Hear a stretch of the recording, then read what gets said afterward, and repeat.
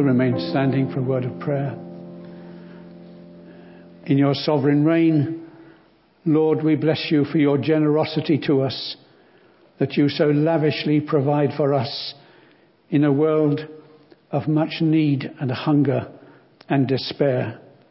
We're glad to demonstrate our love and response to you in our praise and in the giving of these gifts. We thank you for the money that's been given by other means during the week. We thank you for the way you provide for your work here. Lord, use what we have and what we give, that others may come to know the wonder of your salvation. For Jesus' sake. Amen. Well, you all recognise this place as Long Crendon Baptist Church. Or is it? Ever since we've had the new building, the elders have been trying to remind us that the church is not the place, but it's where the church meets. To see the church, we need the next picture. We need to see the congregation. We are the people of God who meet here. Some of us are away today, but when we hear in the Bible about the word church, we shouldn't think of buildings, but people. The church is not a building thing, it's a people thing. Now this morning we're going to look at a psalm. And in the Psalms, particularly, we have this danger of identifying what the psalm says about the house of God and the temple as the building in which we meet and worship. But we need to, from the beginning, remind ourselves that where the Old Testament talks about the place where people worshipped, we see that now as a picture of the people, not the building. And that's not at first easy for us to think about. So we're going to trace that through this Psalm 84 today, because you've also met sometimes in church halls, as we did as a church for over a year when we were putting the extension up. And you've met sometimes with Christians in community halls. And as our friends at Clearbury Mortimer today are meeting in a youth centre, a pioneer centre, they will be seeking God together as we do now, and they'll be experiencing the reality of Jesus and the help of the Holy Spirit. It's the people meeting and not the place in which they meet. So I want to look with you at Psalm 84 and to see four features, not of a building, but of God's people. The God's people, first of all, want to be with God. That's in the first 4 verses of the psalm. Then the God's people are travelling to meet God. You'll find that in verses 5 to 7. Then you'll see that God's people are eager to talk to God in verses 8 to 9. And then in the last 3 verses, 10 to 12, that God's people are confident to trust in God. This is all about God's people and their relationship with God. So the first thing is that God's people want to be with God. Look at the beginning, how he starts. How lovely is your dwelling place, O Lord Almighty. My soul yearns, even faints, for the courts of the Lord. My heart and my flesh cry out for the living God. Now, Old Testament worship was based on a building. First of all, the tabernacle and then the temple. And they had a very elaborate form of ritual in which they made sacrifices morning and evening, and throughout the year they had different festivals that they met with. There were priests there that were offering their sacrifices. There was a great deal of ceremony involved.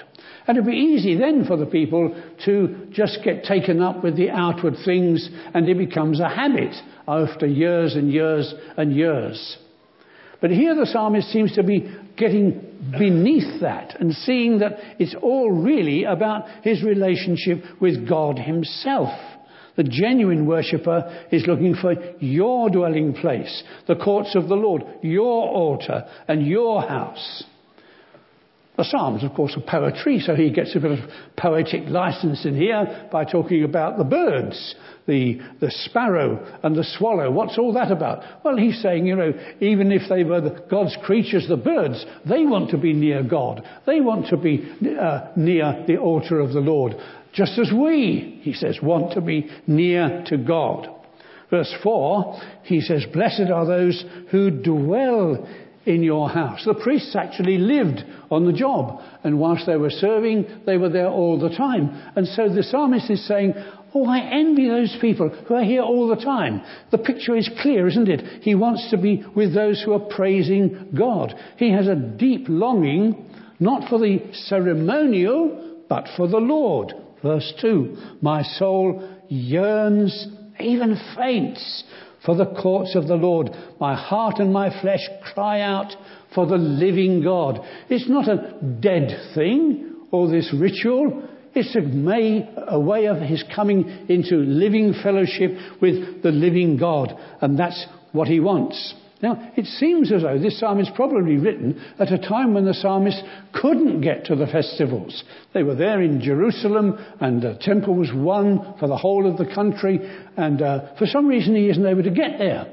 So he's saying, I really want to be there. I really want to have this opportunity of meeting with God. Human love attracts us to the person we love. And here he is in verse 1 saying, how lovely is your dwelling place, because it's the God whom he loves who is there. So how do we take that and apply that to ourselves today? Well, we say that the Christian loves Christ. He loves Jesus as the way to God. All these altars and sacrifices are really pictures to us of Jesus. We haven't got time to open up the letter to the Hebrews and see how the New Testament makes all this picture language say it's all about Jesus. It's about his offering one sacrifice for sins forever. And we love Jesus because he's the one who took our sins and who brought us to God in this way. We love him because he first loved us. We're grateful and we want to meet with him. Verse 2. My soul yearns, even faints, for the courts of the Lord. It's not saying I want to be in a building. It's because he wants to be with his God. Now, it's tragically possible for even those of us who come here regularly to get so used to the way in which we do things and the order in which things are done that we go through it almost in a habitual way. The psalmist is reminding us that if we want to enter into what this psalm is about, we should be here to meet with God himself because we enjoy him and our hearts yearn for him. We don't have a good sing just to loosen up our bodies, as some song leaders have sometimes told me. We don't come here primarily to meet with God, with people, though you're lovely people and I'm glad to chat to you. Our primary reason is to meet with God himself.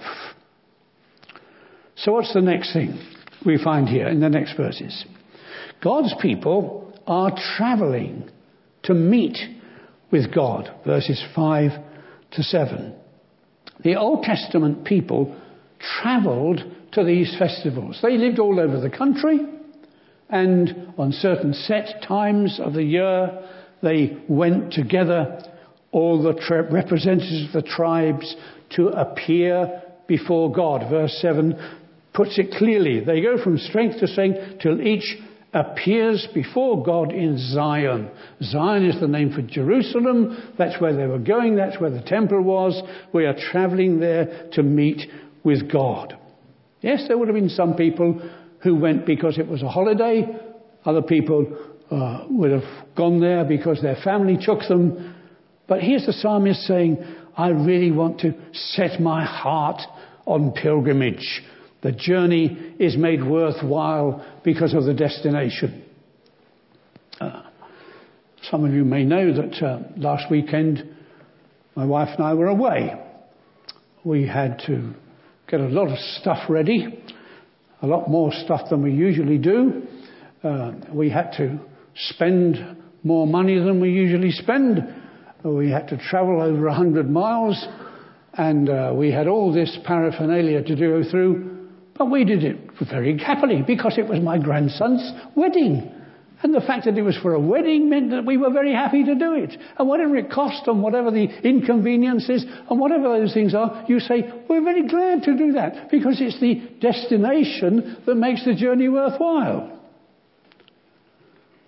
It's poetry again in verse 6 where he talks about this valley of Baca. What does that mean? Well, the word Baca means weeping. And it's a reference to a historical event in their history. Even the place of weeping can be made a place of spring and pools of refreshing water, because what God is able to give and what he's able to mean is something that makes it all worthwhile.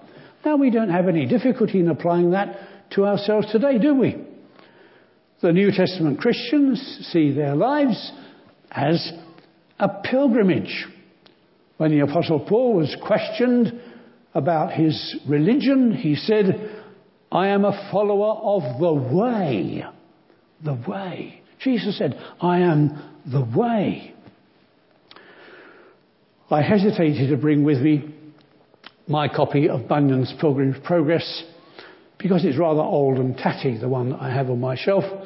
But some of you will know about this man Bunyan, who was a Christian preacher many hundreds of years ago, and he wrote this extended allegory about a man travelling from the city of destruction to the celestial city.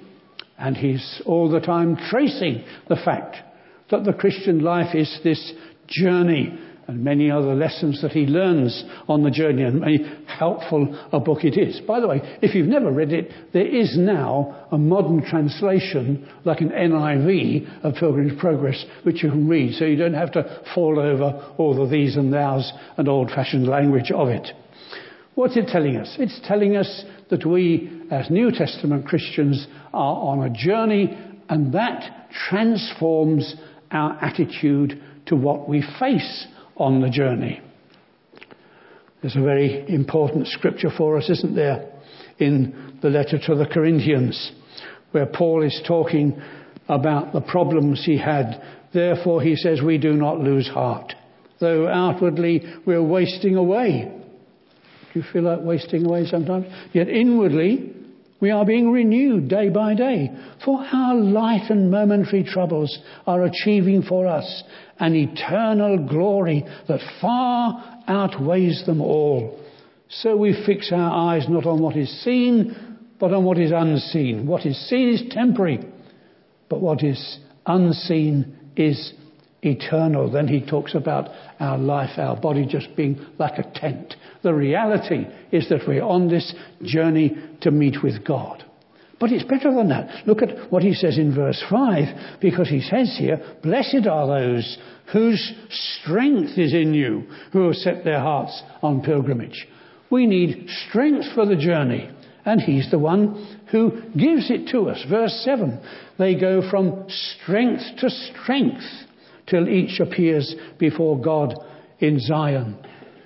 In all the experiences we have, we look to God to strengthen us on the journey that we're in. There's a lovely phrase in the book of Deuteronomy about one of the tribes, the tribe of Asher, where God says to them, your strength will equal your days. Whatever your days are going to be, their strength is equal to it. So when we meet with God on Sunday, it's not to escape from the rest of the week. It's to prepare ourselves for the rest of the week. It's to look up to God and say, haven't you been good to us in the past? Haven't we reminded ourselves of all what God has meant to us, so that we can then go into Monday, even if it is a bank holiday, and into the rest of the working week, and we can say we do so now, not in our own strength, but in the strength that God gives. We send out Jeff and Hannah to do this work, not in their own strength, but to do so in the strength that God will give to them. God's people are travelling to meet God.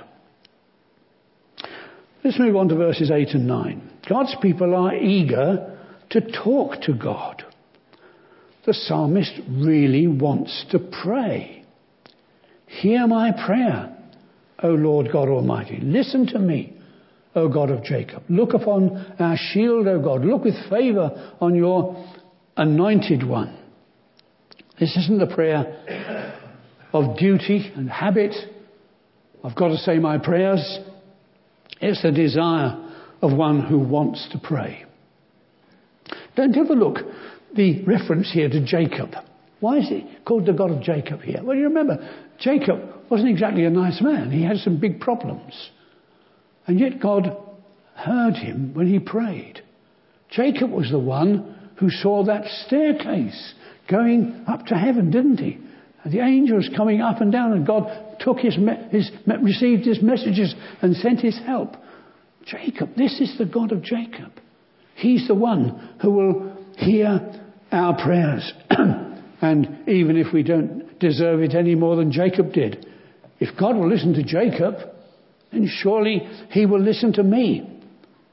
And that's one of the values we have in coming together like this, isn't it? We can talk with each other about what God has meant to us and what he's done for us, so that as we take courage from other people's example, we can say, if God helped them in that situation, then he's the God I can pray to. And I can bring my needs to as well. There is a little reference here that is important for us. At the end of verse 9, look upon our shield, O God. Look with favour on your anointed one. Now, you may not remember that the word anointed in English is the word in the New Testament, Christ. Christ, the christened one, the one who was anointed. And he was anointed not just to be the king, not just to be a prophet, but to be our priest.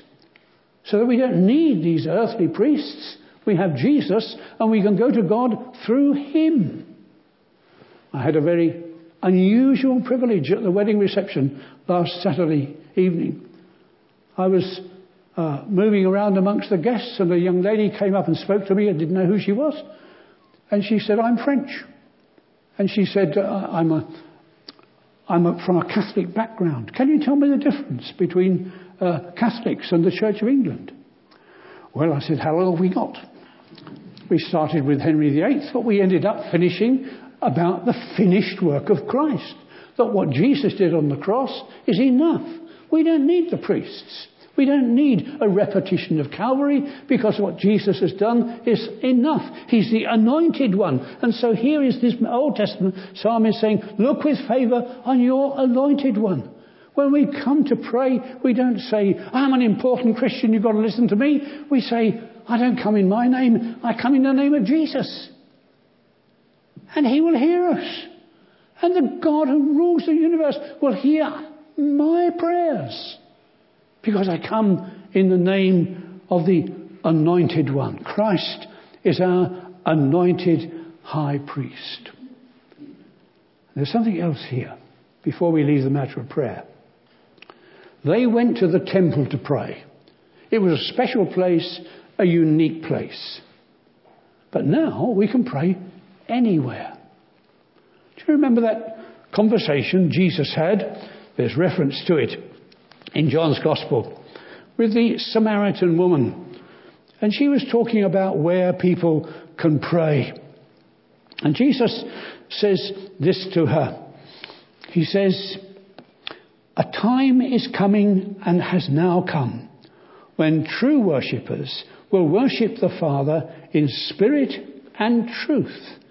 For they are the kind of worshippers the Father seeks. God is a spirit, and his worshippers must worship him in spirit and truth. Jesus was saying to this woman, it's not a matter of where you pray, but how you pray. Do you pray with the spirit and motivation of someone grateful to a generous God? Do you pray in the truth of the fact that Jesus is the way to God? Thank God for prayer meetings. They're a great blessing to us. But thank God that where you are, whatever the crisis, where you are on the journey and you come across some new hurdle, we can pray. Because this is what it means. We look now not on ourselves, but on the Anointed One. And He's the one who has purchased us with His own life and gives us access to God in prayer. Then fourthly, let's look at the remaining verses 10 to 12, where we see God's people are confident to trust in Him. Being in God's family is a high privilege. Better is one day in your courts than 1,000 elsewhere. For a number of years, my father was the steward at the door of our church.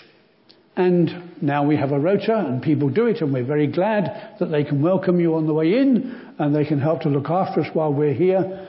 But this verse today doesn't have anything to do with shaking hands with people at the door. What he's saying is, I'd rather have a mundane, ordinary, overlooked job than not to be in God's family at all. Yes, there are things to be done for the church, which means standing at the front, as Jeff has done for many years and I'm doing this morning. But there are lots of other things to be done, aren't there? And he's saying, I'd rather do a job that people overlook and don't even notice. I'd rather do that than not to be in God's house at all, than to dwell in the tents of the wicked. Why is it he can say it is such a privilege? Well, it's because God means everything to those who trust in Him. Verse 11 is almost the high point of the psalm, isn't it? The Lord God is a sun and shield. The Lord bestows favour and honour. No good thing does He withhold from those whose walk is blameless. The Lord Almighty, blessed is the man who trusts in you. It's all about God and all about the fact that He's everything to those who trust in Him. No wonder that man is blessed who trusts in Him.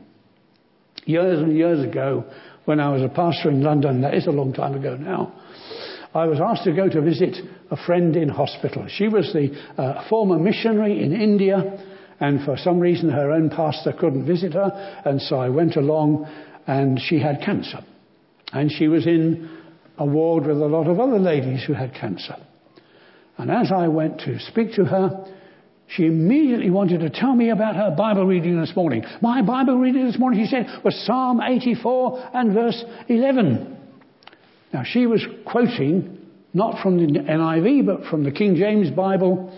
And in the King James Bible, this verse says, the Lord will give grace and glory. It's slightly different here. It says favour and honour. In her version, it said grace and glory. And she said, isn't it wonderful? She said, He doesn't just give me grace to cope with this. And it was coping. He gives me glory. And the fact that I can look forward to being with Him. Bless her.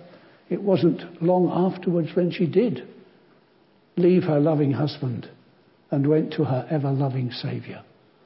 The Lord was to her giving her grace and glory. You see, this is the pilgrimage we're doing. This is the way we're travelling. This is what it means that we can trust in God. The Lord is a sun and shield. The Lord bestows favour. No good thing does He withhold from those whose walk... Oh, wait a minute. There's something a bit more difficult here, isn't there?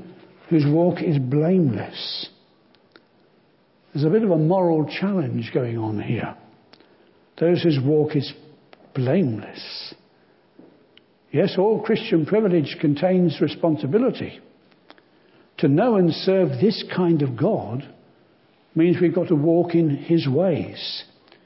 It means we've got to follow His example.